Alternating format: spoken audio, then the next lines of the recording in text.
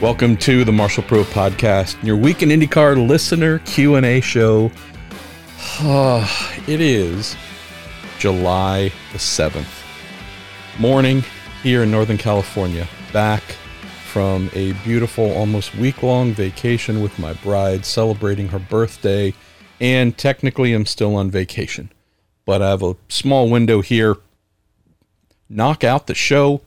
Coming out of a really boring Mid-Ohio. Nothing to talk about. Oh, my Lord. Come on, y'all.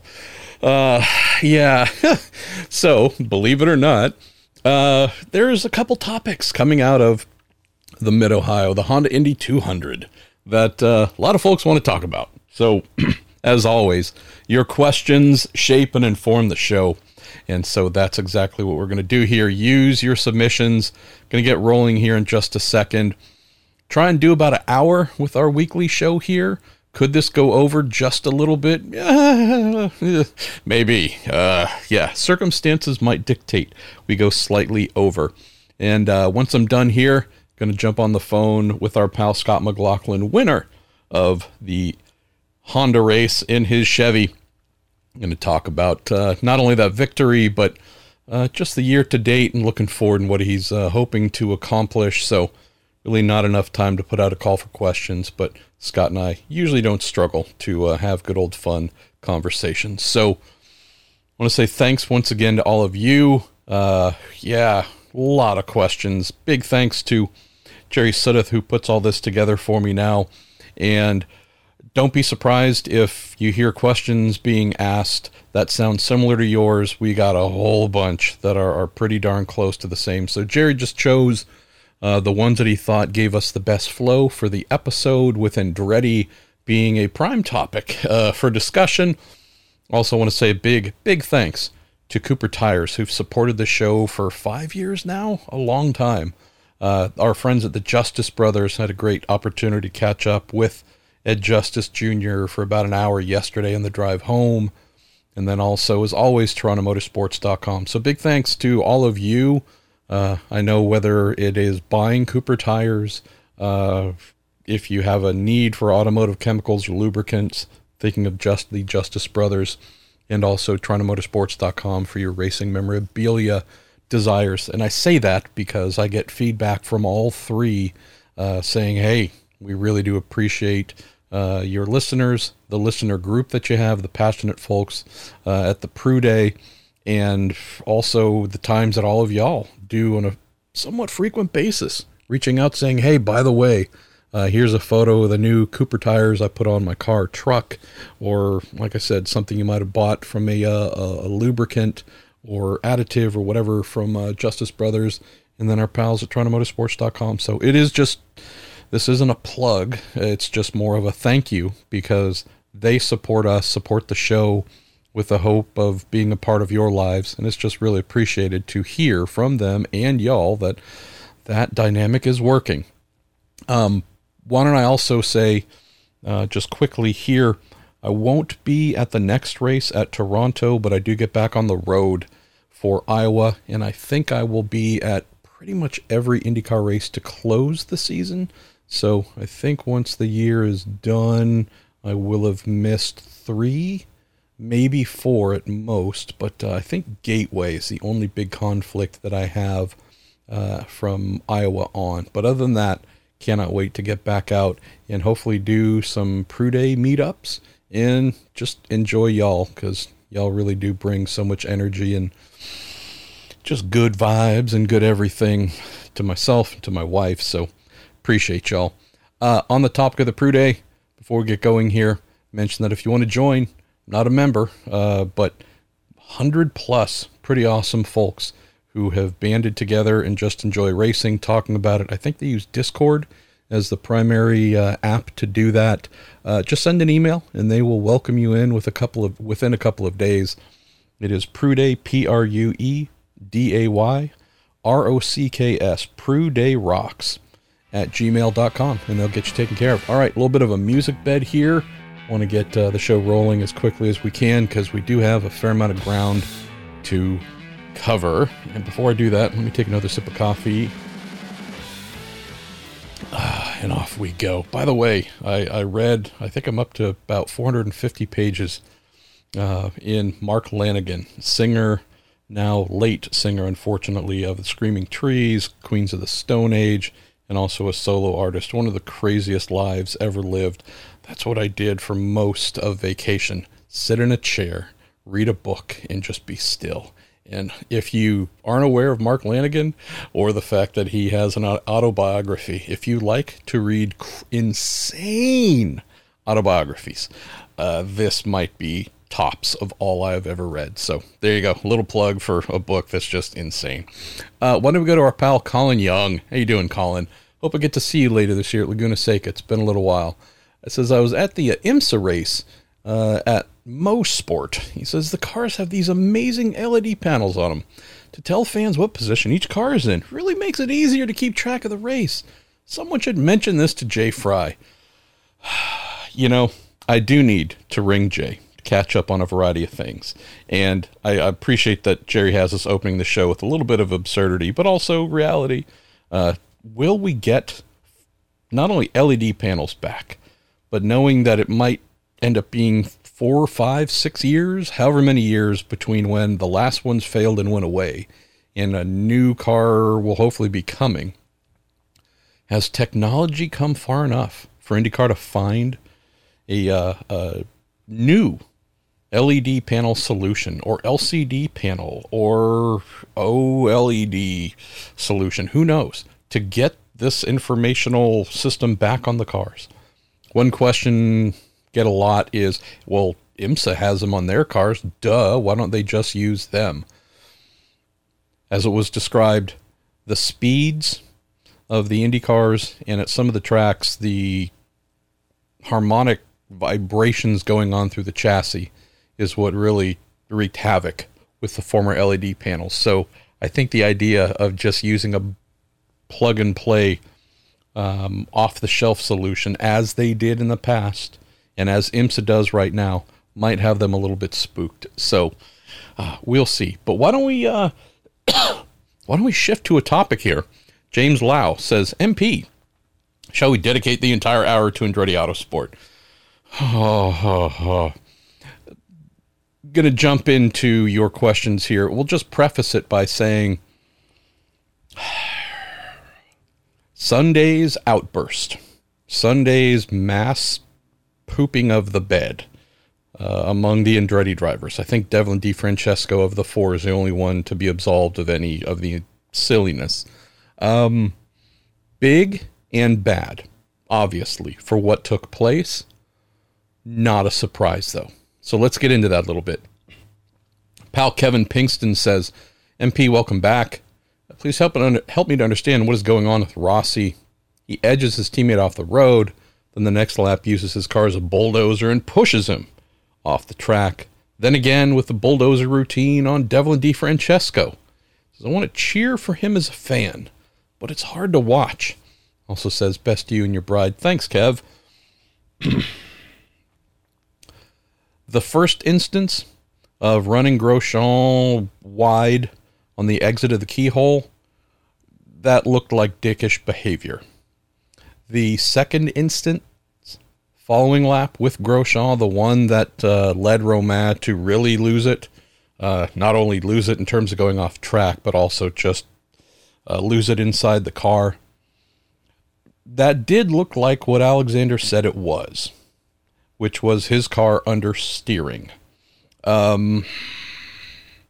I know that might seem like a quaint thing to back up, not trying to absolve anyone or add anything unnecessarily, take away anything necessarily in terms of blame or whatever else. But it did look like Rossi understeered, and unfortunately the car that was there trying to pass him around the outside was his angry teammate, who was then hit and knocked off the road, and whose race fell apart. The barging through DeFrancesco, also, I think that fit a bit of a quick-fire pattern. What is that pattern? It reminds me of, an old story and famous story from the shop that I worked at and grew up in, my first real pro racing shop, Pfeiffer Ridge Racing at Sears Point, aka Sonoma Raceway. Might have heard me mention the team a few times before. Ran a lot of SCCA club and national stuff, USF 2000, Farm Atlantic and whatnot. So I'd learned a ton there, grew up there, had some main people who, among the mechanics and crew chief types, were instrumental in my life, career, everything else. With Rossi's race, it reminded me of a great story about the two lead mechanics, chief mechanics there at Pfeiffer Ridge Racing, Ricardo Pinero and John Enick. John, who, by the way, was part of IndyCar teams that I worked on, phenomenal guy, but also a very irreverent DGAF kind of dude, just doesn't give a bleep.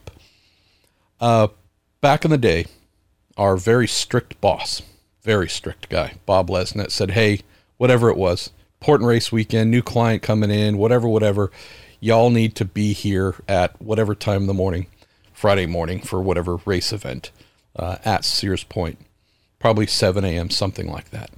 Well, and this was just before I'd started, but they went out partying as they always did, and as I soon joined in on and got roped into.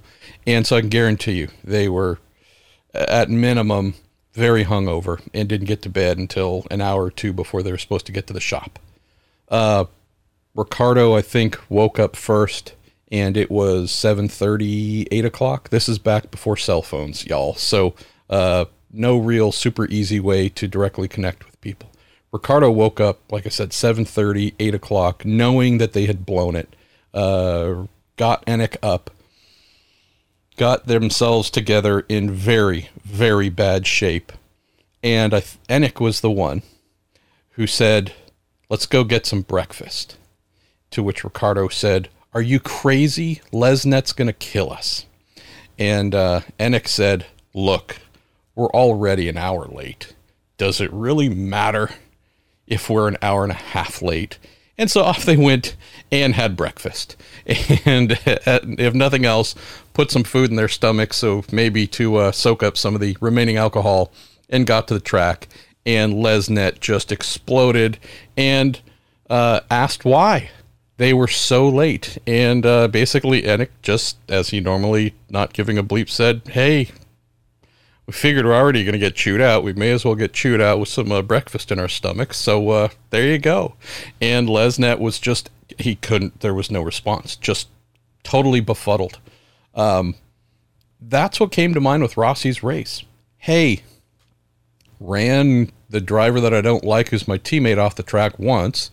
Then not really intending to, but hey, we kind of came together at the same spot and knocked him off the track. Well, I know that's going to be perceived as BAD, bad, no matter what caused it, understeer or not. He already knew that he was in deep trouble and things are going to be bad. And I think at that point, again, it's just, I'm guessing, but you just think of how sequence of events play out. I think after that, probably just a thought of, hey, who really cares if I knock the rookie out of the way to get through and make contact with him? I'm already in hot water. Who cares if it's a few more degrees? That's my guess. It's just such a unfortunate thing to see, but also not unpredictable. And we'll get into some of that here before we close this whole Andretti thread. But if you think about what took place on Sunday with the Andretti team, 3 of the 4 drivers, all 4 drivers were actually involved in contact. I don't believe Devlin hit anybody within his team. I don't think Colton, again, I could be misremembering. I don't think Colton hit anybody. I know Colton obviously got hit by Grosjean and run off the road. But if you think of how this happened, all in the same race, among 4 drivers, this is the only team in the paddock with 3 cars or more where this could happen. I'll get to that in just a sec. I want to get through some of your questions, but I will circle back on that probably to close, because that is the bigger thing here. When I say not a surprise that it was this team, there's a specific reason why. Let's jump into the next question here from our pal Mitsuki Matsura. It says, hello, Marshall-san. Andretti Autosport had a rough weekend. Do you think Romain is happy with how this year has gone so far, considering the results and his relationship with the teammates, especially Rossi? Also, do you think the unfriendly relationship between Rossi and Romain spoiled the atmosphere that was there when Ryan Hunter-Reay and Hinch were part of the team? Also says, I hope you had a wonderful time during your vacation. Thank you so much, Matsuda-san. Really do appreciate you. Always sitting in really nice stuff. All right, couple things here to unpack. I know that was it a silly season piece or some other thing that I wrote before vacation, that the Rossi and Grosjean situation was not happy or positive. I don't know if that had really gotten out too much and actually debated whether to share that, but I realized that, to be honest, it's just become such a known thing in the paddock that it was never going to stay completely silent if it had been beforehand. But I do think about that stuff, and I realized, look, this is not going to get better. These two aren't going to become friends. And so there's no need to pretend the situation isn't what it is. Did that influence what happened? I think so. We'll come back to that in just a moment. But you ask, do I think Romain is happy with the results? I'd have to say no. Knowing how competitively minded he is, knowing how hyper competitive he is, you look at the championship, you look at where he is sitting right now, there is nothing that speaks to a driver that would be happy. He's currently 14th behind Connor Daly and ahead of Graham Rahal. Connor's had a very good year. Not a crazy good year, but a very good year. And Graham's had a terrible season. And so if you look at where he is within the Andretti depth chart, he's third out of four drivers. And the fourth, Devlin DeFrancesco, is not someone that you would expect to be ahead of anybody as a rookie. Just wouldn't expect it. Absolutely would not expect that whatsoever. And so with him sitting third among the three veteran drivers, also, if you look at points wise, it's not like he's a crazy amount behind Colton, who's P10, and Rossi, who was P8.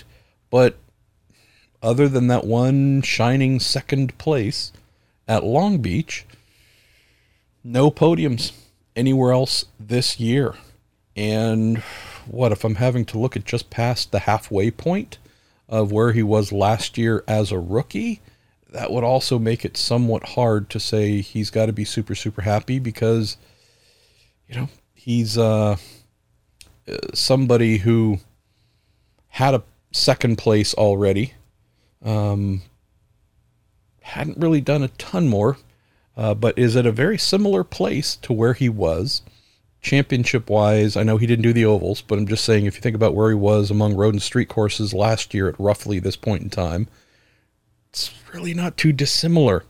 I look at where he finished last year in the championship, finished 15th. And that's minus double points at Indy in both Texas rounds, right? So that's a lot of points to leave off the table, and yet finish as high as 15th. He's currently 12th, right? Hasn't missed Indy. Granted, didn't have a great day at Indy, but at least got those double points. Just getting to, the underlying thing here where you go, did he actually have a better season going last year as a rookie with a much smaller and under-resourced team like Dale Coyne? You could make that argument. So if I'm him, I am not in a very, very happy place. Then you have the discord within the team between himself and Rossi, and that coming to a head last weekend. Yeah, if knowing his personality is it, I think I do and others do from what we've seen demonstrated, I got to believe, Mitsuki, that that is a guy who is burning to, if not get another podium, get a win, just so things start to feel normal. I think things feel very abnormal for him right now. And I don't know if I don't know if that's something he's equated to being a reality here in IndyCar. I think his belief was that things would be better, not in a weird place of struggling to get the big results, often due, if not almost always due to the team or the car that he had in F1. It feels like similar dynamics going on here. So I think that's probably a very uncomfortable place for him to be. As for the atmosphere within the team, being spoiled of what's going on between Rossi and Romain, Hunter-Reay was, even if he wasn't as competitive as he was in his final season or two, a lot of times he had super bad luck, but even if Hunter-Reay, after his 14th year or 15th year with Andretti, wasn't the same crazy threat to win or be on the podium like he was for all those other years, he was still really darn good. There was a need for some sort of shakeup there. Whether it was a different engineer, being moved to just a different car, like swapping crews, like there's just something that needed to change there if he was going to stay and hopefully get more from himself and the team to get more from themselves. But what we're seeing right now is the direct effect of losing their longtime leader among the drivers, but also a leader within the team, someone that everybody listened to and respected, also was looked up to by the younger drivers, right? Kind of dad.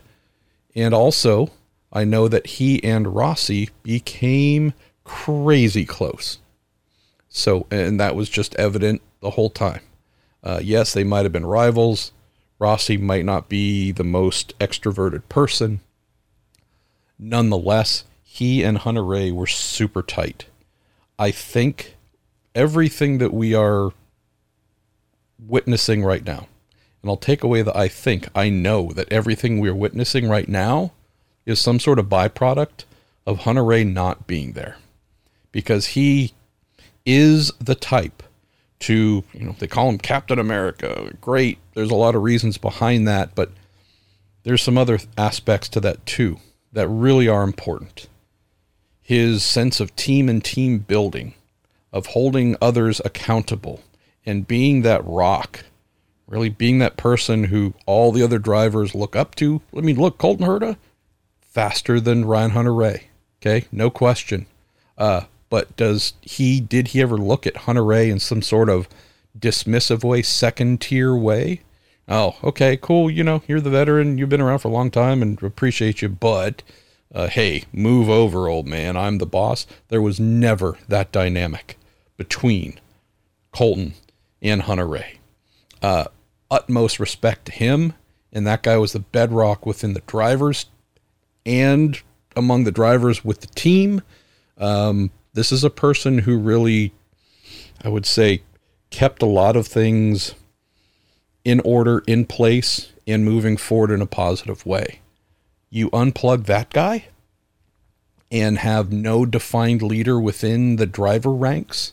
You've got a new guy coming in Romain Grosjean, who is highly talented, but also known for being more of his own man than, say, being, he doesn't have a Andretti Autosport tattoo across his chest as his emblem to show the world that he is all about the team, selfless, etc., etc. Rossi has never been 100% all team.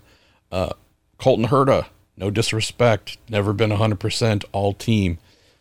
It's very much a group for many years, even with Hunter-Reay there. Very much a case.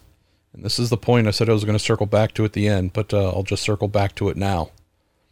This is a situation where if you look at a Chip Ganassi Racing or a Team Penske, while there are standouts within those multi-car driver programs, those are teams that are very much about the team. The drivers are part of that. Yes, Dixon has been the best over this long duration with Ganassi, but even while there, Dario Franchitti won multiple championships. Palou just won a championship. Everybody wants to be the best within the team, but they are truly team first. Chip Ganassi strikes fear into all of his drivers because he does not view them as prima donnas or special. He views them as employees. He loves them and supports them and encourages them and does a lot of super positive things, but there is no question as to who is the boss, who owns the cars, who is in charge. There is someone that all of Ganassi's drivers over the years fear of effing up around, running into one another, being overly aggressive with one another. I know that we just had an incident at Road America between Ericsson and Palou, bit of a nothing burger, but nonetheless, there is a fear at all times that the guy who owns everything is going to tear a chunk out of you if you get into that create inter-team problems. Team Penske, same way. All three of Penske's current drivers and previous drivers live in constant fear. And I mean this. This is not being oversold. Live in constant fear of disappointing him, saying the wrong thing, doing anything to make Roger unhappy, embarrassed, or mad. And then on top of that, you have Tim Cindric, the person who runs everything for Roger, who reminds me a bit of the Showtime character Dexter. There's a bit of a Dexter vibe about Cindric, where you go, oh man, we might end up getting dumped off the boat into the Miami Bay here if we get called in after running into one another and making asses of ourselves and the team. Like a real scary, like, oh boy, we don't even want to venture there. Those things are very real. And all of those drivers absolutely dread the idea of doing something in any capacity to draw the rage or ire of their bosses, and especially doing something among each other to make that happen. Taking one another out, running into each other, being dickish, whatever. Can any of you picture a scenario where any one of the four Ganassi drivers rode a teammate off into the dirt, off track at the exit of the keyhole, like Rossi did with Grosjean? I can't. Not a single one. The only one who might be able to get away with it a little bit is Dixon, just because he's been there for 20 plus years. But even then, that's not a Dixon move. What about Team Penske? Can you imagine any of those three doing that to one another? I cannot. Because they know the minute that they came to the pits, yes, between Roger and them feeling like the biggest failures in the world for disappointing Dad, then fearing Dexter coming after them. I can't picture that happening at either of those big teams. Andretti, I absolutely can. I would not be surprised if this happens again before the season's over. And there's a reason why. It's because it's been a bit of a rudderless ship for a long time. You think about Ganassi, you think about Penske, you think about the person at top or the people at the top, and everyone under them in the org chart, drivers included, fall in line, toe the line, bow their head, know exactly where they stand in terms of power and authority, and do not get that confused by acting out on track against a teammate. Who's that person at Andretti? It's not the team owner. It's not his second in command, third in command, fourth in command. There isn't that person. And so what you have is Team Penske. They were called Penske Racing for the longest time. I forget the exact year where they made the change, but there was a willful change in the team name to go from Penske Racing, which had been around for decades, to Team Penske, all to signify who they are, how they approach racing, how they behave, how they perform, etc., etc. Chip Ganassi Racing just always stayed CGR, but same thing. These are real teams with a culture where each individual is held accountable and expected to behave as a member of the team, even when it extends into on-track situations. Of course, on rare occasion, there are little dust-ups, again, like we saw at Road America with the Ganassi side, but by and large, that is not something they will tolerate, and folks behave accordingly. Can't think of the Andretti organization in the same way, because Michael is not that type of person at the top. Admittedly, as a driver, he's never someone who really liked or wanted teammates. I mean, he did have his dad as a teammate for a while. Things got on well there, but there were still some dust-ups there. But this is not a team culture. This is not a we are one culture. We're seeing that expressed on track. I know that Rossi is the one who's leaving. I know that he was asked, hey, are you acting this way because you're on the way out? He said no. I don't think that he's intentionally causing problems to try and ruin the place, damage his teammates in the championship. I don't believe any of that stuff. But I do believe what we're witnessing is a long-standing situation where, without someone like a Ryan Hunter-Reay to be kind of the standard of excellence that all others hold themselves to, the big brother, the mediator, the one to get in your ass if you're acting out, like in the absence of Hunter-Reay, I think we're just seeing that what's left. It's a bunch of individuals. Herta in 20 and 2021, a couple situations with Rossi where clearly he demonstrated who's the boss, who's number one in the team, drove him very, very hard. And that's him expressing his youthful views of himself, and he was successful in those expressions. Was there someone at the top to intervene and say, hey, look, a-hole, that's not how we do things? I don't know. I don't think so. Who is that person to wrangle everybody and create a true unified team? Again, I'm not trying to speak ill of anybody here, but that was never Michael's reputation in IndyCar as a great teammate, as someone who is team first, make the team best, and then I will benefit from it. The reputation was always 100% me first. What do we have now? We have a team that since, I was looking it up, since unification, since 2008. I'm going to close this Mitsuki here on this and then move on. Since 2008, unification, there have been 14 IndyCar champions crowned. 13 of those been taken by Chip Ganassi Racing or Team Penske. It's either Team Penske or Chip Ganassi Racing. 13 out of those 14. The one outlier, the one championship that hasn't belonged to those two organizations, Andretti Autosport. When was that? 10 years ago. The dawn of the new Dallara DW12 turbocharged era. Ryan Hunter-Reay won that title. They've come close a couple times since. Have not won. That to me is the absolute marker of a team's composition and strength. Not Indy 500 wins. Indy 500s are great, but there's a bit of randomness there. It's one race. 500 miles, but one race.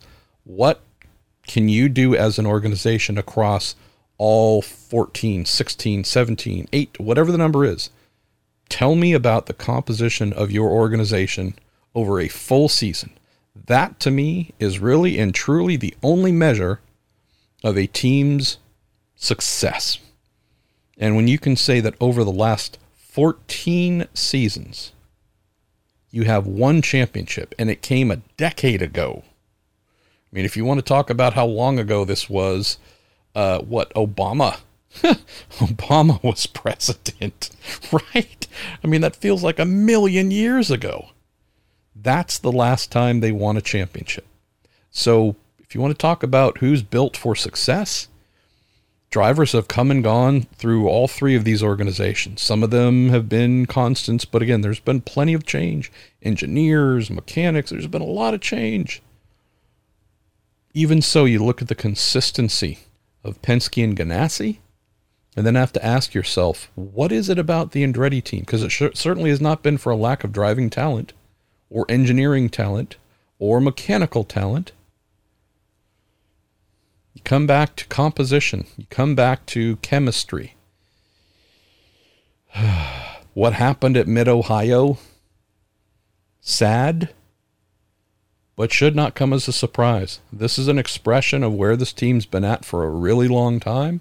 It's come to an even bigger head, minus Hunter Ray there to be the dad. Sadly, he's been, well, for Andretti's sake, he's been hired by Ganassi as a extra driver, and hopefully he'll be doing some regular driving for them next year and beyond. But who do you bring in? Because just trying to fix things with the same people, I don't know if that gets you anywhere that they haven't been, at least for a decade, which is not competitive enough to win a championship. Andy Bauer.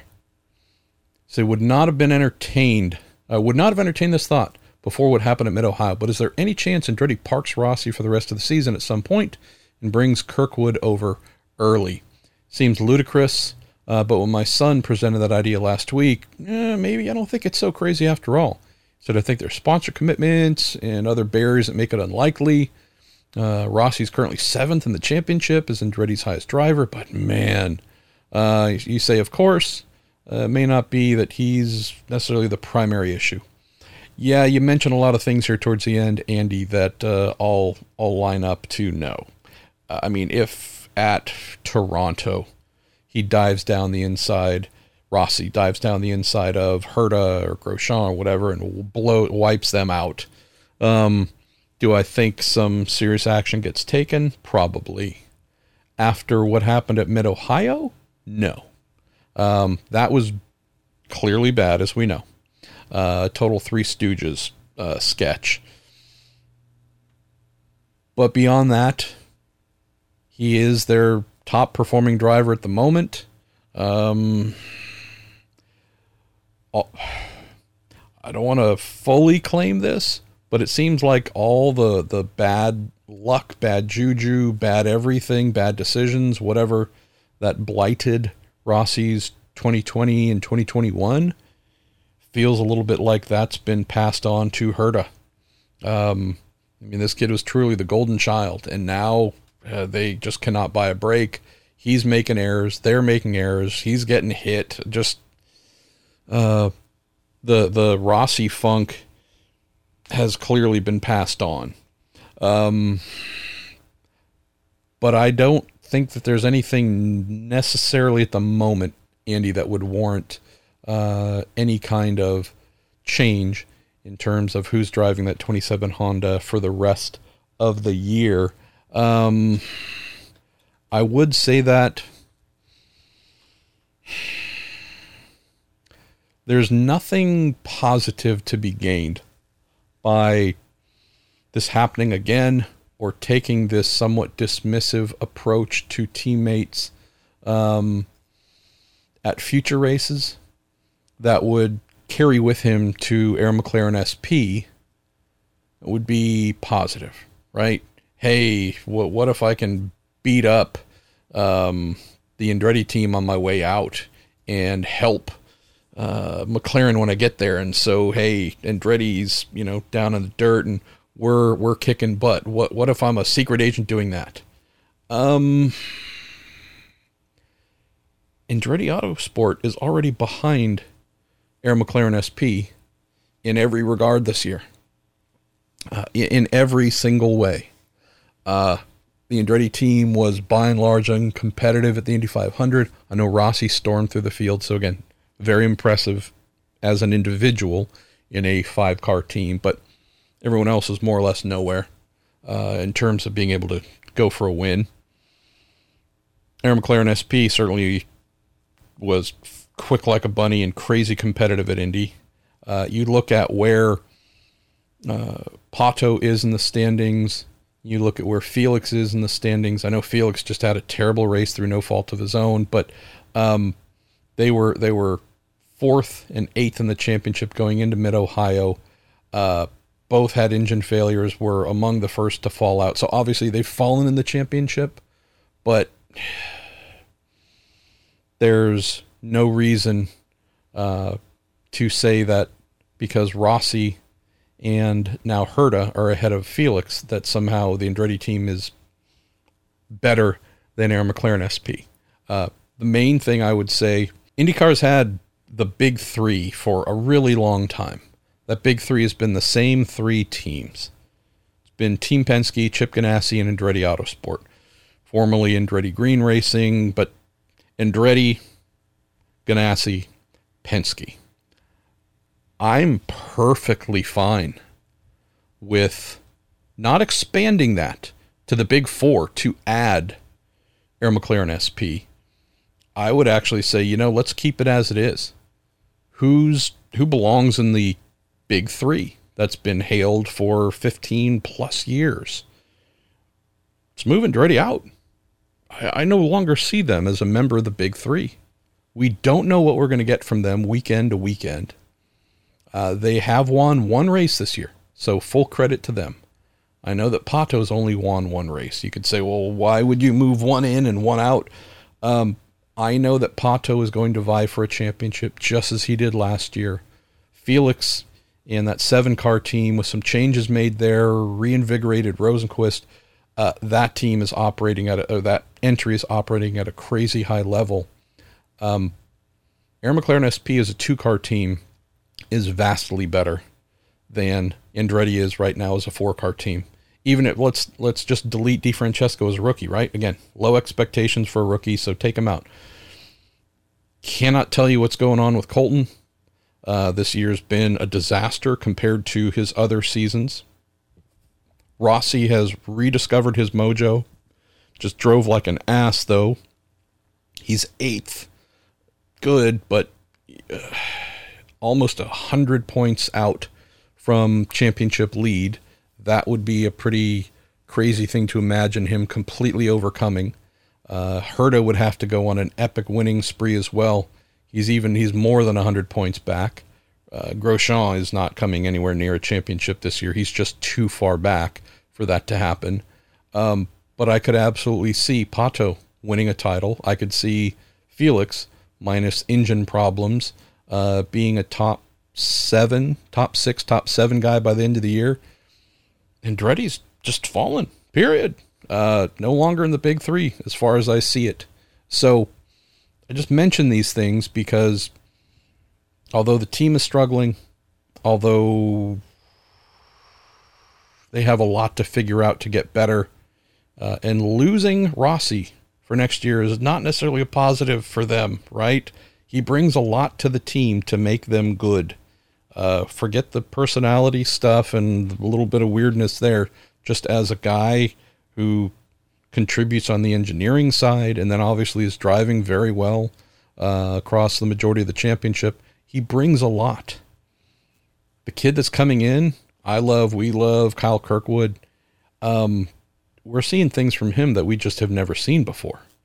Road to Indy, this kid was rock solid, made very few errors, and again, just looked like clean, crisp, going straight to the top. We're getting to the point to where the kids hit everything but the pace car this year. And again, love him, love the kid, but can't deny the fact that getting through a race without, he hasn't had a lot of car-to-car contact this year, but just solo error after solo error, being surprised by this, caught out by that. I know he's a rookie, but if we were to leave St. Pete, where he was super quick, obviously the race didn't go exactly how he wanted, but he really impressed, I think, everybody. If we were to say, hey man, we're just going to pass a midway point of the season, where do you think Kyle's going to be among the 26-ish full-time entries or full-time drivers and say, yeah, there'd only be 2 drivers behind him. I don't think any of us would have thought that was going to be real, but that 10th place at Long Beach feels like it was a lifetime ago. Since then, best finish, 17th place. There have been a number of crashed out of roughly half of the races so far. Just sharing these things because you go, okay, well, so there's chemistry issues among the drivers at Andretti. Rossi's going to be gone. That should make Grosjean happier. Kirkwood's a pretty nice kid and, can be pretty mellow. He is hyper competitive, but at the same time, clearly he's not coming in, at least as for where he is right now with everything worked out, by no means at the top of his game. He's going to have a lot to learn. He's also going to want to establish himself and earn respect, and he's going to want to be top dog. I don't know if I see...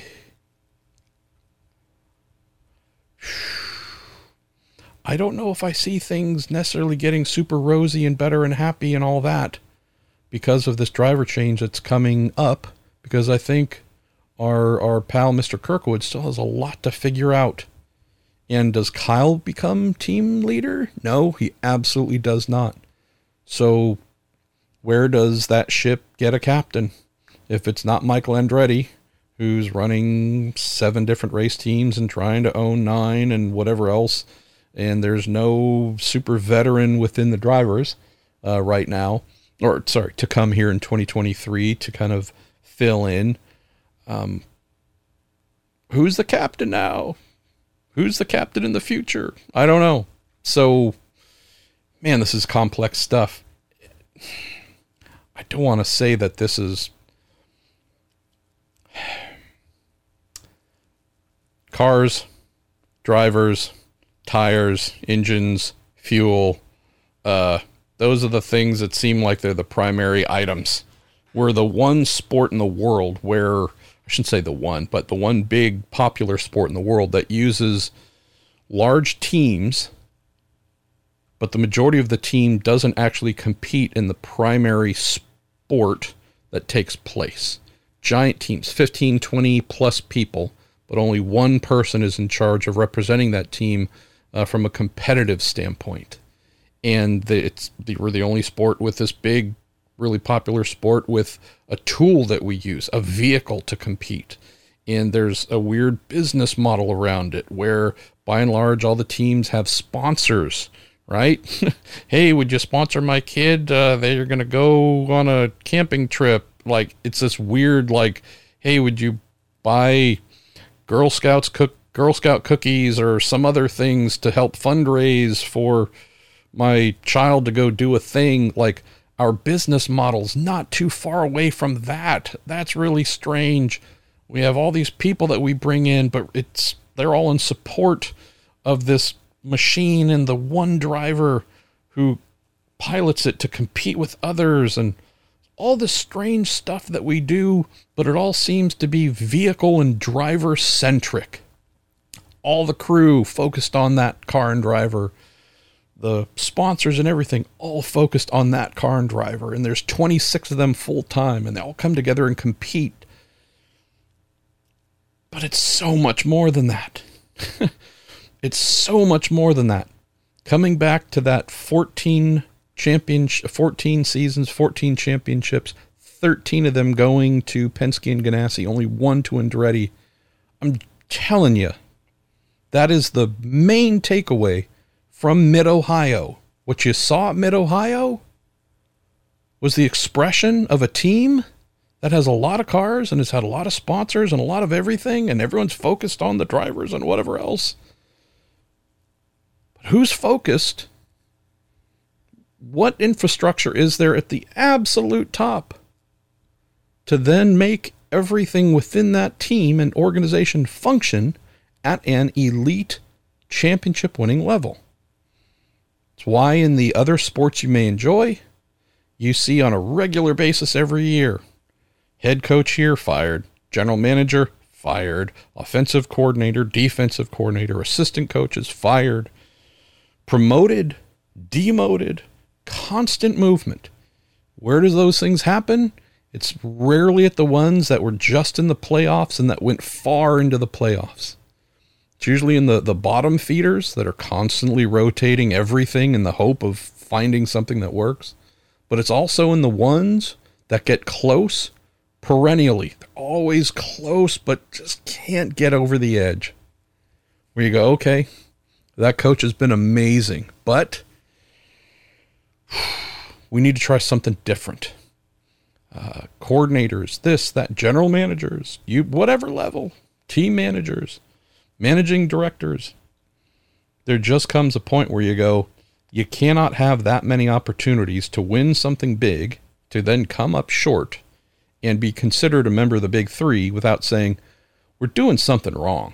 And it's not a year by year, oh, we hope we'll get better next year. Oh boy, bad luck, bad luck. There comes a point where there's nothing left externally to point at. So these are the nuances, having been a team member, having been a crew member, having run teams, some of them that did well, some that were total failures. That was 100% my fault for being terrible at running them, making very bad decisions. I've been on both sides of this, at fault, doing terrible jobs, not running things correctly, making very bad decisions, not reacting quick enough. It's stuff like this that fascinates me, but I hope, if you didn't already know, this is all people and personalities and strengths and weaknesses being put under a big magnifying glass for everyone to see. Ganassi has been in positions over the last, we'll say 14 years, where although it was a slight dip, they were not championship material. This year, they're not looking like championship material. They're looking just a whisker of speed off of Penske almost everywhere they go. But they're not looking like they have what it takes to win the championship, unless they find something that allows Dixon to win, that allows Palou to win. I don't expect Johnson to win unless it's on an oval somehow, but Ericsson to get another win. They're off just a tiny bit. Do I expect Chip now or at the end of the season, or Mike Hull now or at the end of the season say, well, we came really close, we hope next year is going to be better? Absolutely not. Here's a team that's just won 2 consecutive championships that is being beaten on a regular basis by Team Penske, to their great surprise, right? If you think of Newgarden's 3 wins, you think of Powers' win, you now think of the 2 McLaughlin wins. There's not a lot of other races that have been won by others, right? Ganassi has 1 with Ericsson, McLaren has 1 with Pato, and Andretti has 1 with Colton. Out of the 9 races, Penske has 6. Do you think the Ganassi folks are just going to say, came close, but we'll give it another go next year, doing things the same way? I can guarantee you there will be engineering changes. There will be other changes. Whether it's folks, and a change could mean not working with the team anymore, could mean being moved into other engineering positions other than race engineering, other people being added to the team behind the scenes for the variety of support engineering positions. I guarantee you there will be changes of substance to react to this. And we're only at the halfway point of the season, but that's how they work. What would you say? What would you expect for an Andretti and the changes they might make? And I'm not saying anyone on their engineering team needs to go. I'm not saying anything like that. Just saying, how do you react? Well, historically, there hasn't been much of a strong reaction when they've come up short. Will they make something that is significant that will change their fortunes going into next season? I don't know. I hope they do. But this is a situation for sure where we're watching changes or lack of changes, culture, lack of culture, a lot of really interesting things behind the scenes, like we see with other major teams that were once proud but have struggled to try and get back. Yeah, fascinating stuff. Why don't we move on here? Oh, I don't know if I answered your question all the way. Yeah, no chance I can see Kirkwood being moved over early. Yeah, Rossi would be staying there for sure. I'm going to try and answer Austin Merrill's question while replying to Scott McLaughlin here. Sorry there. All right. At what point does IndyCar step in to park Rossi or Grosjean? You mentioned at Barber that they had that they'd set an example and gotten away from them. You say at a time where F1 and IMSA are proud of their on-track product, does IndyCar have to step in? I mean, if this happens at the next race, without a doubt, Austin. But this coming to a head twice in the same race within 2 laps, knowing that both, I think both took themselves out, both damaged themselves in terms of race results. My guess is IndyCar looked at that from race control and said, all right, you paid your own penalty. No need for us to step in here. Happens again, regardless of whether you take yourselves out and damage yourselves from a points haul standpoint, we are absolutely going to step in and make sure that y'all fall in line with us. Dan Michael Nata. Hey, Dan, I don't know if I've gotten a question from you before. If not, I appreciate you jumping in here and joining us. So, good to have you back. Can you imagine you took off a race that was so crazy with drama? So I don't know if you're happy about that or wished you were available and online. I'd be willing to guess that you were glad to be away. Well, you actually are correct on both fronts here. Will mention that did have a little bit of a joke. Well, I'll leave that aside. Maybe I'll share that one another time. Wasn't fully sure if I was going to watch the race. My wife was asleep, so I was like, okay, I can watch this with the volume turned way the heck down in our hotel room. And I was very happy that I did not have to cover it, not being there in person, then having to cover it. So that was great.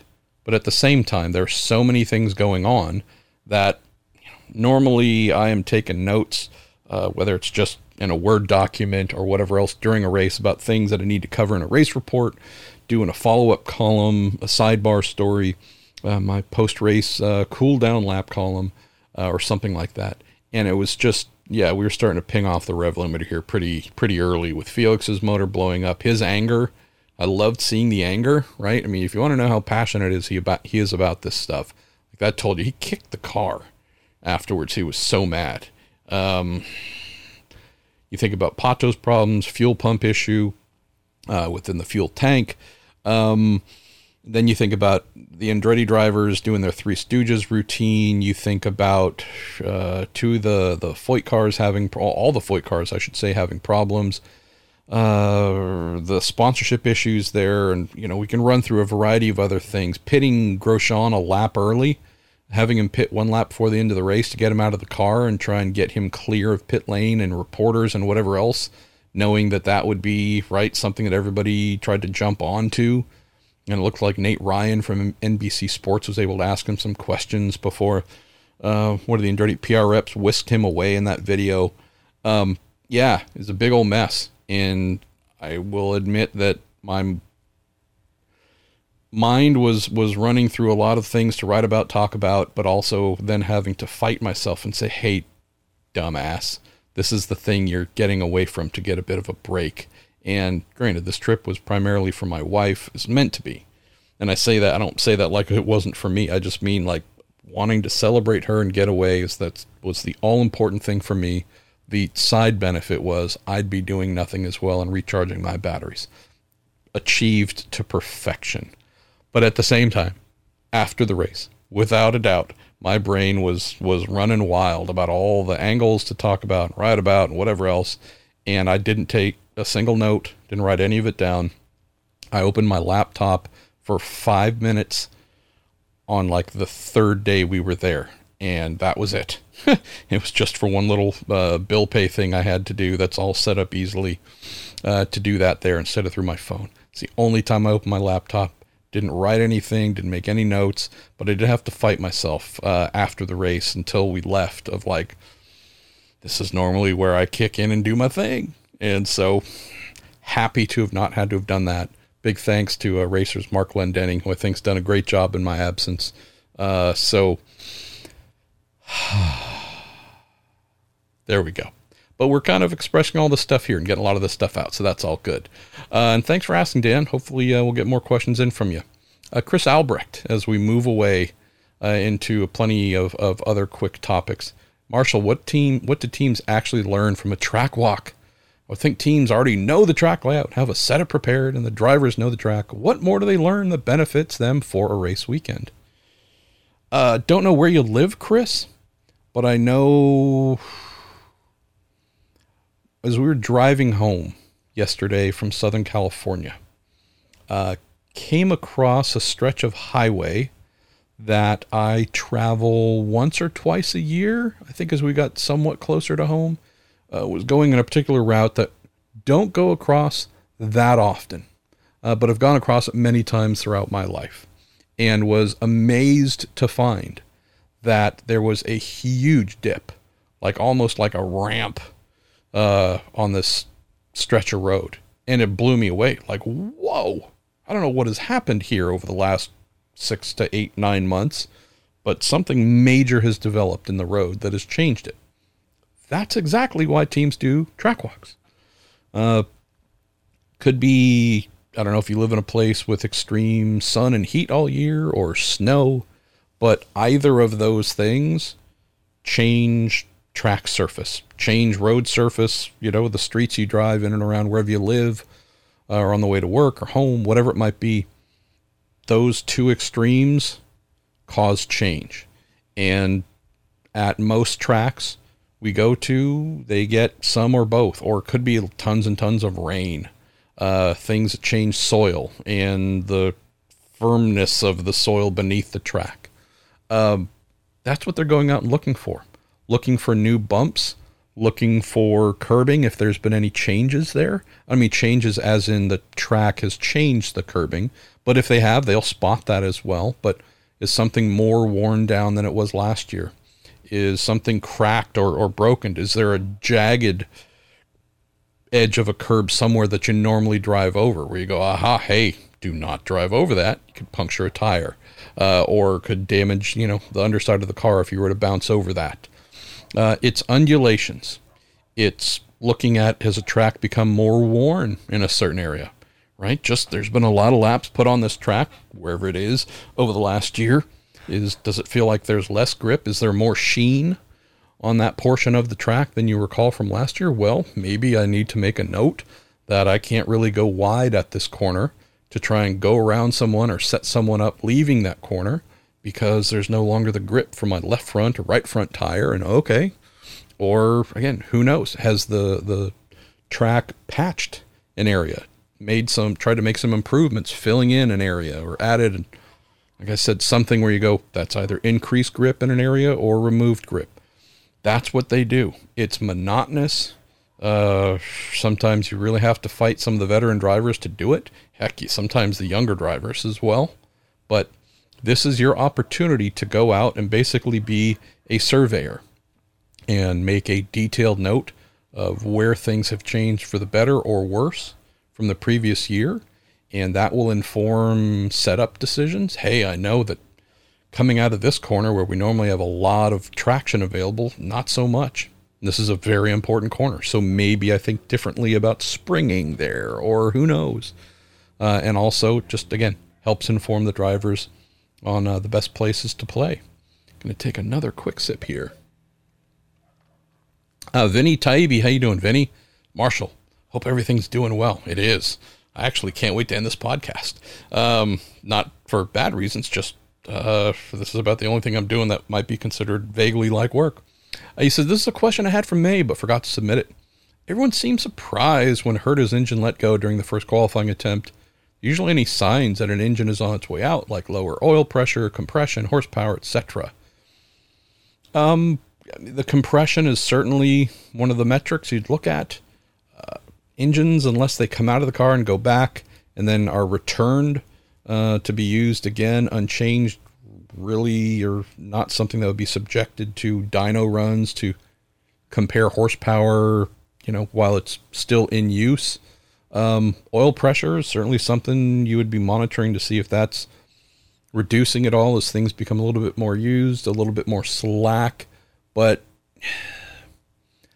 other than something dynamic like that, something that would be obvious, Vinny, like some of those things, like again, an oil pressure drop, compression drop. I don't know if there's going to be anything crazy that jumps out through telemetry that would inform Team Chevy and Ilmor or Honda Performance Development that, hey, this motor is getting tired and we're not quite at the limit yet of what we want to do for changing it out mileage wise. But hey, we should be fine. IndyCar doesn't have a policy of letting their engine suppliers just do the regular teardowns and whatnot while an engine is still in service, still being used, unless, again, there's some sort of issue that might be had that they want to see if they can fix and keep using without getting a potential engine change penalty. But I don't think there's anything that really jumps out here. Just a case of, wow, these parts and pieces have been spinning and combusting and doing a lot of things for 2,000 plus miles. We are getting closer to that change out point. What we saw last weekend with Felix's motor, Chevy told Racer that, high mileage motor, straight up failure, surprised us. But also, when do we normally see engine failures? It's usually once we're getting close to that change out point. That's honestly, when we talk about reliability and building reliability into the motors, that's the thing that everyone's chasing. It's not getting through that first 1,000 miles or even the second 1,000 miles. It's the, hey, we're within one race or so of mileaging this motor out. We're getting into the true kind of limit of where we're wanting to run this mileage wise. Can we successfully get to that threshold without popping a motor? A little bit of a surprise, but it's going to happen a couple times a year. It's just the way things work. John Bailey. Say, any updates in the funding woes at AJ Foyt? Haven't had a chance to reach out and inquire. I knew that going into Mid-Ohio, amazing lady Marianne behind Sexton Properties was likely to be the sponsor on Kyle Kirkwood's car. That turned out to be the case. We saw that Rocket was with Tatiana, but do not expect her to be back unless something drastic changes ASAP. Not even sure if the team going into Mid-Ohio was fully expecting the car to be back after Mid-Ohio. So I would imagine we will see Sexton Properties on the 14 car for Kirkwood. If not for the rest of the year, maybe the majority of the year. Again, who knows if something changes with Rocket, we'll have to see. But I think Sexton's probably going to be plugged in there for a little while. Bigger question for me is what happens leaving this season. Will it just be a case of a talented, don't know if I'm talking about race winning, championship winning talent yet, we'll see, but is it just strictly a case of a talented young driver like a Benjamin Pedersen, who brings, family related funding? Is it just a case of Benjamin stepping into the 14 and his funding relieving its sponsorship woes going forward? Or can the team find a true sponsor one that is a major company, major corporation, to step in and replace Rocket in that capacity. Think Dalton Kellett's going to be back. He expects to be back. They expect to have him back. That money is solid. That's family money. That can keep going for all the years that they want there. But it was nice seeing the Foyt team have the ability there for a pretty decent period of time with ABC Supply and then Rocket being able to hire drivers. Question here is, are they going to, out of pure necessity, John, fall back into the person buying rides in order to keep the team afloat situation? And will we be speaking about the same kind of potential for the team if that ends up becoming their reality? I don't know. I hope it isn't the case. I'd rather hear that they're going to be running 3 cars next year with Benjamin in the 11 car, and they have found sponsorship. I don't think we're not talking Sexton Properties for a full $5-6 million season, but would love to hear that they found a budget from sponsors to go and hire whomever it is that interests them for the 14 car. That'd be the thing I'd love to hear. I just don't know how realistic that is July 7th, knowing that most of those major sponsorship deals are well underway everywhere else for new money to come in through major teams. Jamie Dolinger. How you doing, Jamie? This is during qualifying. This is the first time I saw congestion due to the number of cars on track. Almost to the point that I think at Mid-Ohio, anything over 10 cars in a group is a bit too much. Said it was mentioned before. Yes, did write a story a little while ago. IndyCar was considering a new model, qualifying model, growing car counts, maybe splitting it to 3 groups. He said, could you share any recent conversations on the potential model of it really happening? I haven't had any follow-ups there, Jamie, so I would have to ask for sure. He also mentioned going to 3 groups of 9 drivers would certainly add more coverage, chance for more exposure on TV for the series as well, and potential sponsors. I mean, it would lengthen the broadcast. I don't know if it would add more exposure car-wise, though. Sponsor-wise, because in theory, you'd be knocking some out in every round, so no, don't know if that lends any additional. I mean, you'd have more time on TV for IndyCar, but at least at the moment, I believe that's all exclusive on Peacock, which is not generating any kind of meaningful numbers. That's not a dig against Peacocks. Just look, they're not putting up, big numbers for folks watching Peacock for qualifying or the other practice sessions. So I don't think there's anything really there, Jamie, in terms of value to the series or teams and sponsors from going to 3 rounds. But if it does lead to more intense qualifying sessions and less interference, and we just get to see pure demonstrations of speed, less blockage, less traffic, I think there might be something there. Paul Hirsch said, I was watching Jimmy Johnson at Mid-Ohio in the keyhole. He's never able to plant the car, it seemed. And the car seemed to be really loose in the exit, nearly kicking up dust. Is this his driving style, or struggling with the setup, or something else?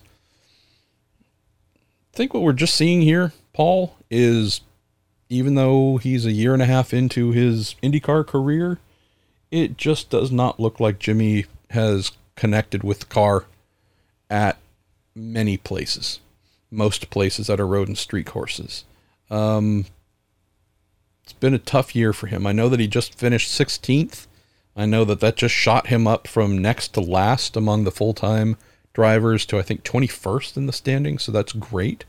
But we also have to be honest, there's a lot of attrition during the race that took a lot of cars off track and therefore moved him up. So that's not picking on him. That's just saying that it's not like he passed his way to 16th on raw pace.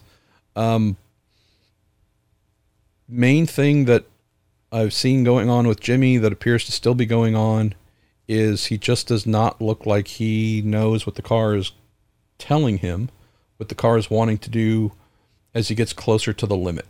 It's a case of the car maybe being on top of the track compared to just fully dug into the track, because he's pushing it so hard, feeling every little nuance the car is telling him, and then able to extract maximum performance from it. It just does not look like they are bonded as one. And so I think what you're talking about here is just a case of Jimmy looking a little bit off compared to the others. Brian Dywert, how you doing? It says, MP, welcome back from your vacation. My long-standing question is the following. Unless an accident is near the entrance to the pits, why does IndyCar close the pits when a yellow happens? Closing the pit seems to cause more problems than it solves. So this is a big old topic here of not just this one, but cautions in general coming out of Mid-Ohio. Probably try and write about it early next week or something like that when I'm back. This is what they choose to do. As to why, I guess I can try and get an answer out of them, but it's not one of those things where you get a lot of clarity. There's just two options. Close it, leave it open. Why do you go with either? Not saying we don't have answers as to the merits of both, just saying as why would a series choose to do one over the other? This is what they've chosen and makes sense to them. I know the quote argument, pros and cons, whatever. You often hear about, well, we don't want to advantage anybody or disadvantage somebody based on who just got in, and then there's a yellow and then close it, and, you know, hey, we'd rather just make it bad for everybody or good for everybody, or however things play out. I know that there's lack of advantage / fairness in mind of like, well, we'll close it and then try and allow everybody to do an orderly pitting at the same time. Then you have last weekend where you go, hey, wait a minute. If a car is in a position that is deemed to be a threat, right? Hey, you're in a place off track where it'd be easy for someone to spin off and hit you. If you're in the car, could that injure you? Yes. Could the car injure them if they went off there? Yes. Okay, well, we're going to shut things down. Full caution, Jesus, full caution, full course. And we're going to go solve the problem. Well, if you decide that there is a situation that requires a full course caution, everybody stop, everybody slow down. We're no longer competing. We're just circulating at a lower rate of speed, and all the pit stuff. We'll get to that in a moment, but we just want to get everything under control because of this caution that exists. There's a cautionary situation on track. If you decide you can wait a lap to let everybody try and circle through the pits, basically, before you throw the yellow, well, then that would not be something that is truly worthy of a full course caution, correct? I mean, let's trade the word caution for emergency. If you deem something that has happened is an emergency, would you not react to that as if it were an emergency? And if you choose to not react to something as an emergency, would that not suggest it ain't an emergency? Well, what happens when you say, hey, there's an emergency? Everybody slow down, stop racing, right? We're not competing.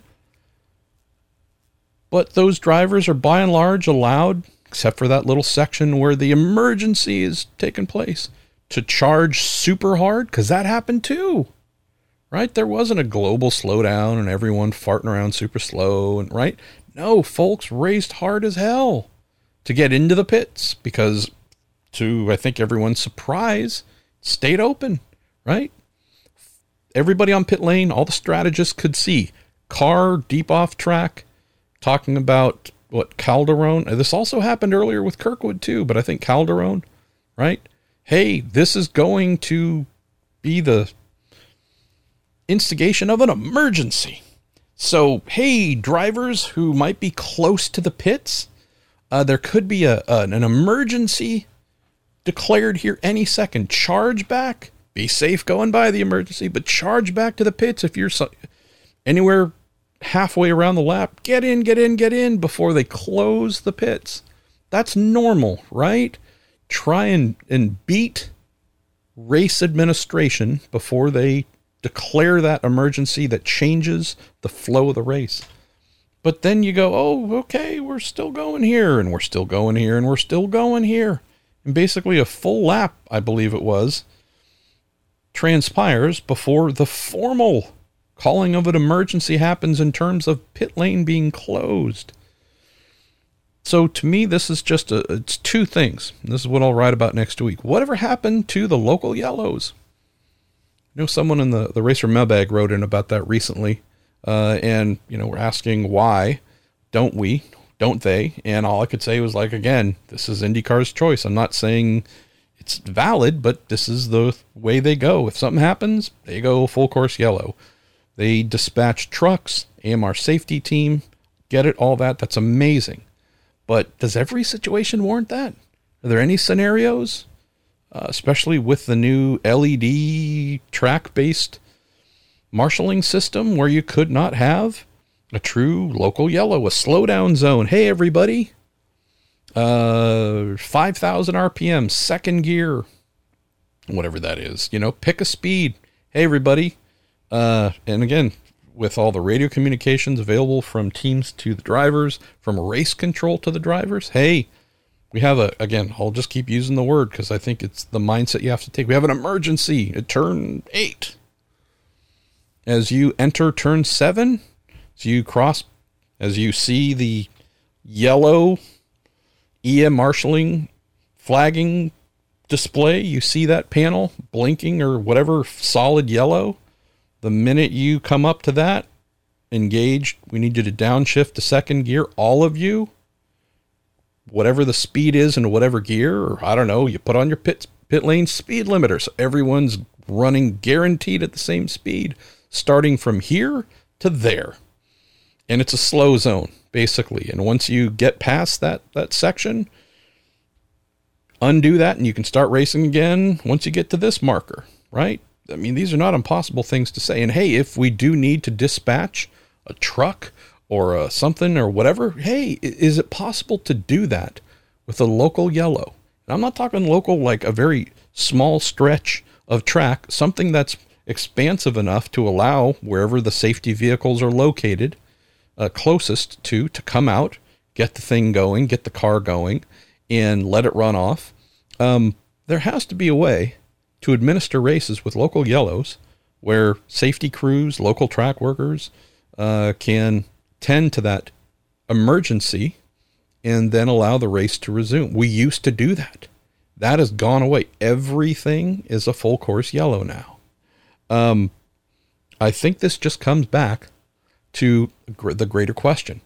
Hey, I get if the leader is within 4 corners of the pits and a car went off, had an emergency 3 corners away from the pits, I can understand not wanting to, if pit lane was open and we're getting close to pit sequence, I can understand maybe giving yourself a couple of extra beats to let that car get through the last couple of corners, the leader to get in and pit, if that's the thing, right? I get that. That's a little grace period. If we're talking about a car that's had a huge crash, bodywork and parts strewn all over the place, look, to me, there are grades of emergencies. I don't think that you leave the pits open at all. I think you shut everything down because the full focus should be on attending to that driver's needs. But if it's clear that someone spun off, maybe gone into the barriers a little bit, but they're fine, they're moving around, there's no fires, there's no, just like, look, okay, got a car to get out of the way or to refire and get going again. Can we make sure that the leader who maybe hasn't pitted yet while most others have and isn't far away from the pits, gets in, gets out, then we shut everything down. We've basically preserved the race before this emergency to resume after the emergency. I'm good with that. But again, we're talking a couple corners away, not far away from being able to get into the pits. And again, you've just preserved things without ruining anybody's race. I get that. You wait a lap Well, to me, I don't know if you then have a real emergency. I think that's why so many folks are just not pleased right now with how things went down. So I know that there might be a question or two here below the red line of death that our pal Jerry put together here, and I think that might have been one of them. So anyways, yeah, Gabe Argenta, I think, great rant here, similar things said, and also, some other similar topics explored as I'm looking through this. Let's get to your last couple of questions here. Gary Chin, I heard during the broadcast about map settings. Can you explain how many settings there are and what do the settings do? It depends how many settings, engine mapping settings that manufacturer wants to set up for their customers. Also, they work individually with the teams and drivers to come up with some things. But in general, these are all things about how the engine performs. In many cases, it's how much fuel timing is thrown at the motor or isn't thrown at the motor. There are settings related to throttle response, right? We have drive-by-wire throttle. So there's no longer a physical cable connecting the throttle pedal to the valve opening up, all the fun stuff that happens in the intake plenum. So how the engine responds based on a driver's usage of the throttle with their foot is something that can be mapped, Gary. Some drivers, and I'm just giving you extremes, some drivers might want a very immediate, abrupt engine response. The minute they start to get into the throttle, apply some force to the throttle, get some travel within that throttle pedal, they might want everything, the full party, all the power, all the torque, all the everything to be instantly available. Others might say, hey, you know what? Let's actually not go full bore when I'm getting into the early part of the throttle travel. I don't want this explosion behind me. You might go, well, wouldn't you want all power at all times? Yeah, not necessarily, right? Street courses tend not to have a lot of grip, some pretty sharp turns as well. You hit someone with all the power all at once, the minute they crack open the throttle, you get a lot of wheel spin, probably a crash. So in the electronic response of how the motor that opens the throttle on the engine side, adjusting how that reacts to input on the actual throttle pedal, that's really probably the biggest thing in terms of individuality and tailoring things for sure, Gary. Each driver has different desires, and I'm not talking full season, right? I want it this way everywhere. It change from race to race. Could change from session to session about how aggressively they want power to come in or not. Also, how the motor responds coming off throttle. It's another big area too of how it behaves, how it performs, how it can help decelerate the car, turn the car a little bit. There's all kinds of stuff that's fun there. But in terms of engine power and whatnot, that's also another area in terms of map settings, of having full bore maximum everything that uses every available pony and all the fuel possible to dump into the motor. Then there are some other settings that dial that back progressively. So that's where you get some pretty interesting tuning opportunities. This is an area that I've written about, we've spoken about before, Gary, where Honda was the king of this for many years, and that has changed. Chevy is caught up, and if not caught up, passed them in this regard. And having won 7 of 9 races this year, you'd have to say Team Chevy is definitely doing some pretty impressive things. Steve Sell, hello MP, can you tell me why leading up to the race, cars are on track is referred to as practice, but the day of the race when cars are on track is referred to as warm-up? Even after warming up the cars, might end up sitting for hours before the actual racing. Yeah, I wouldn't confuse warming up the quote cars or engines as having anything to do with warm-up sessions. The vehicles are warmed up many times, before every session that they go out, they are warmed up in the paddock.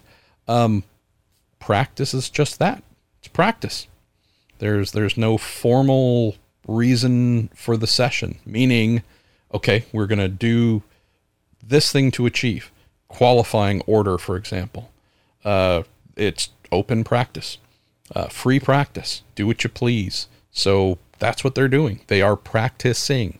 And what are they doing in practice? Well, they're doing like football players and basketball players and everyone else does in their practice sessions.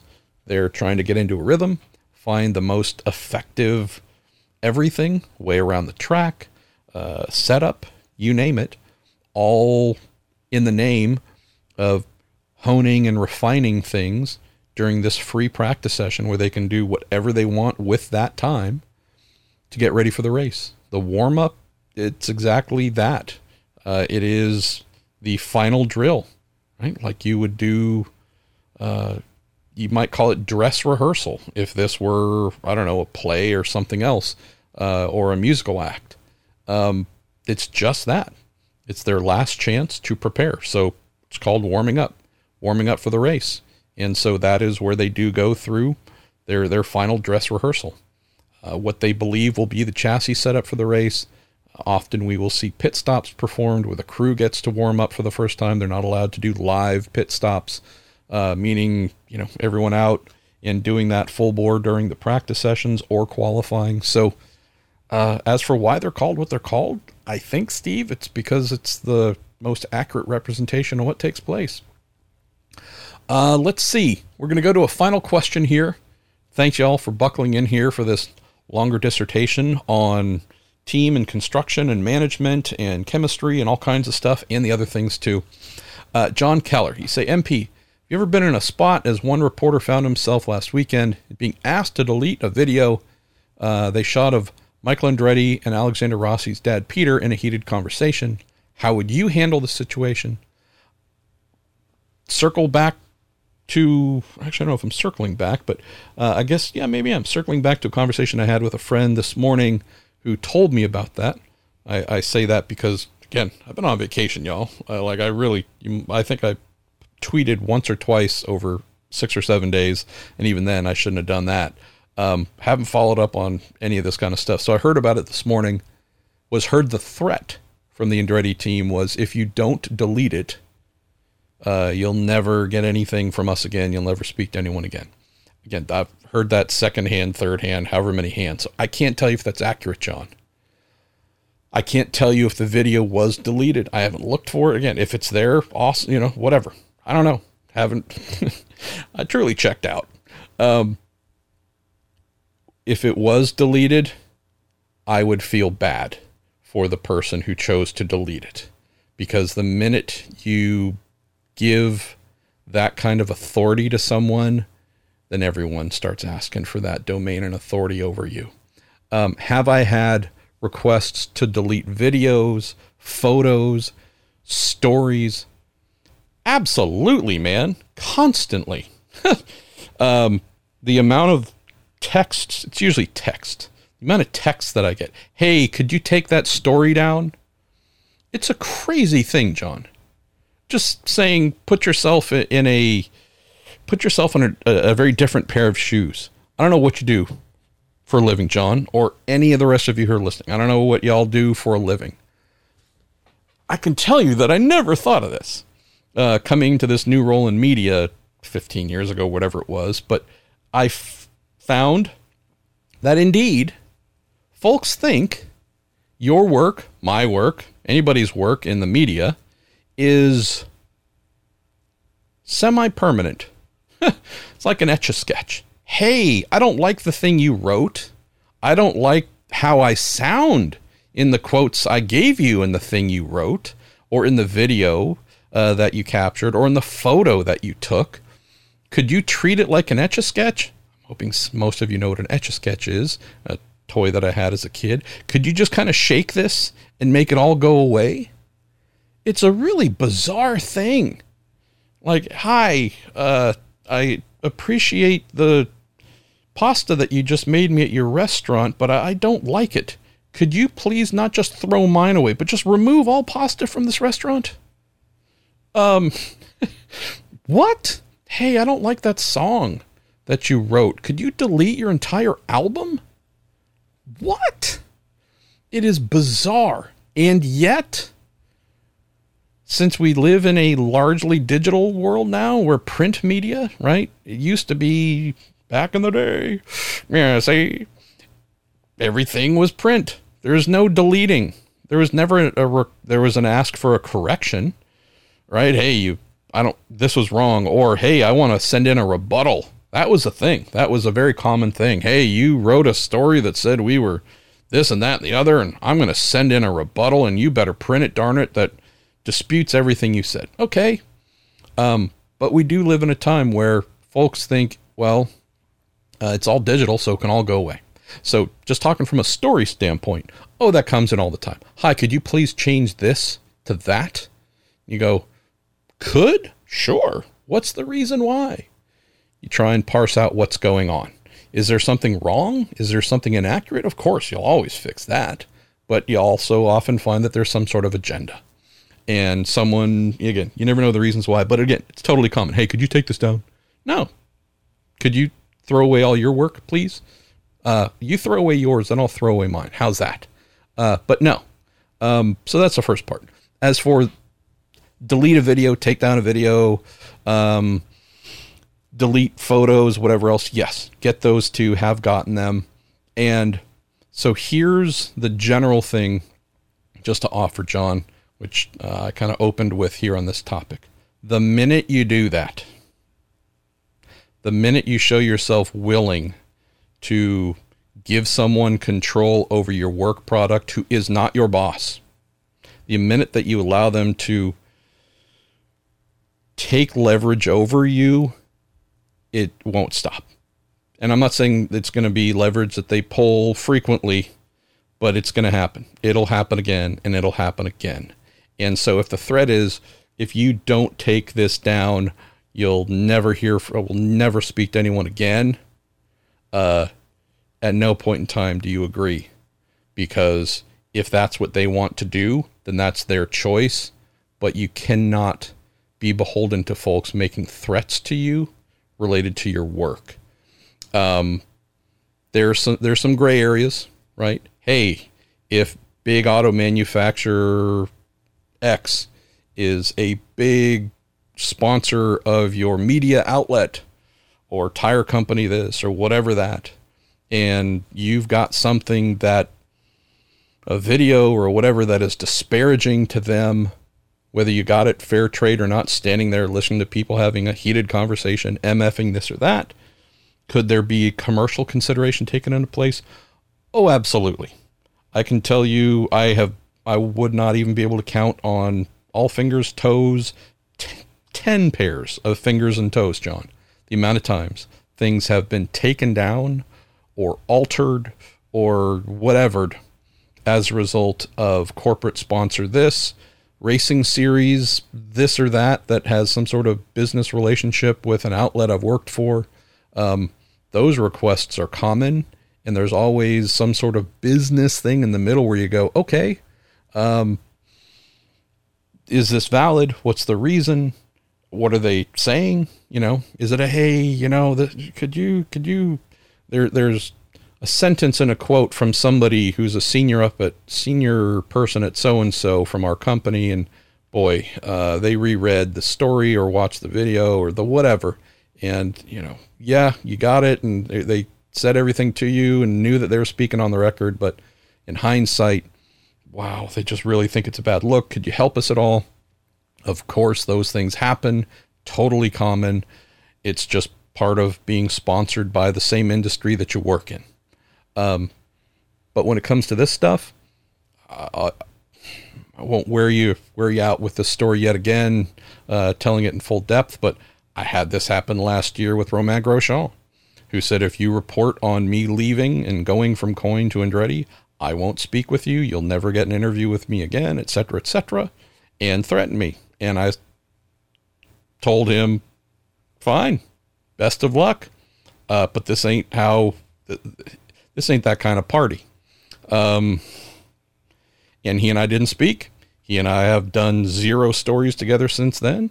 And you know what? If that's the quote price that I pay, totally fine with that. I won't be threatened. I won't have someone else dictate my work unless they're my client, my boss, or otherwise. If they tell me yes or no, that's how I work. Someone else, not a chance. Granted, Romaz decided we're now good and whatnot, and so awesome.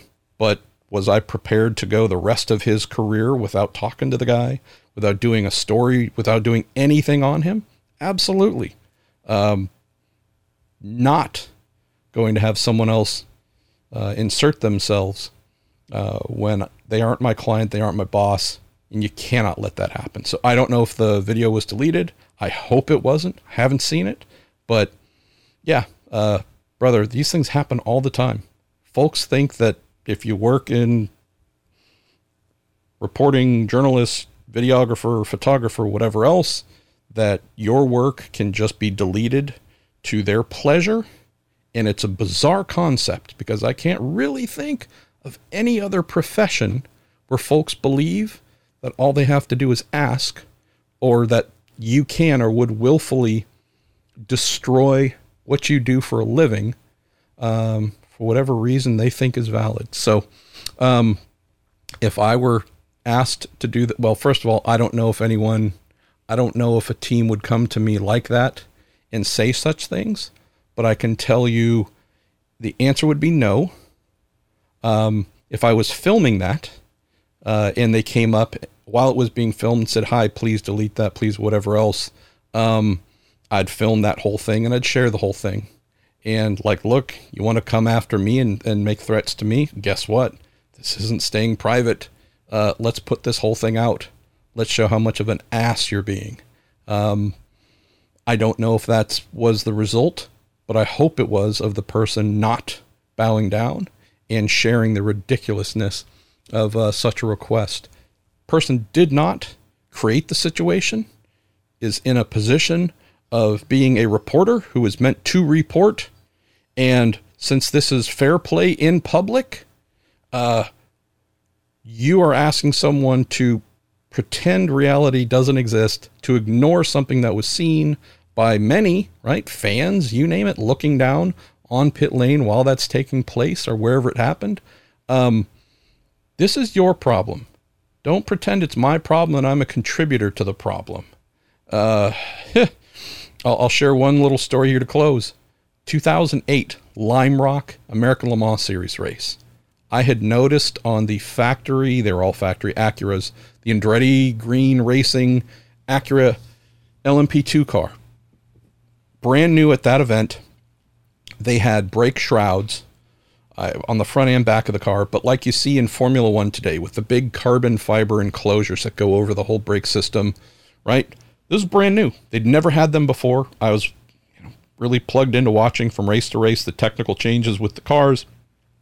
They weren't there before. They popped up at Lime Rock, standing behind the crowd barrier at the team's tent, with the tent opened at the back where you could see in. That's how I spotted them, just with plain view with my own eyes.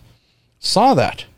I don't know if I had my camera or went and got my camera, but got my camera with its little zoom lens like any fan could, and zoomed in and took photos of them and posted a story that whatever it was saying, hey, look, Acura's doing something new and interesting here. Brake shrouds at the back. And I could see that they're in the front. Didn't really have a good picture of them, but took a picture there.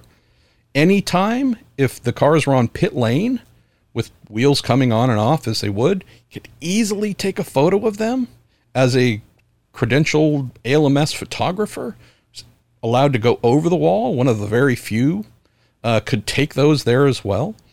So just readily easy to see. Complete explosion.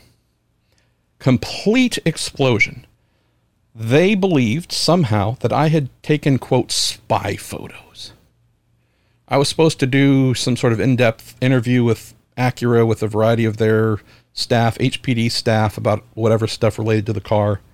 And so somehow, again, timing of all this, they believed that I had somehow infringed upon a relationship, taken advantage of them somehow, had taken spy photos of this car, knowing that I was supposed to interview some of their senior program people that weekend as well.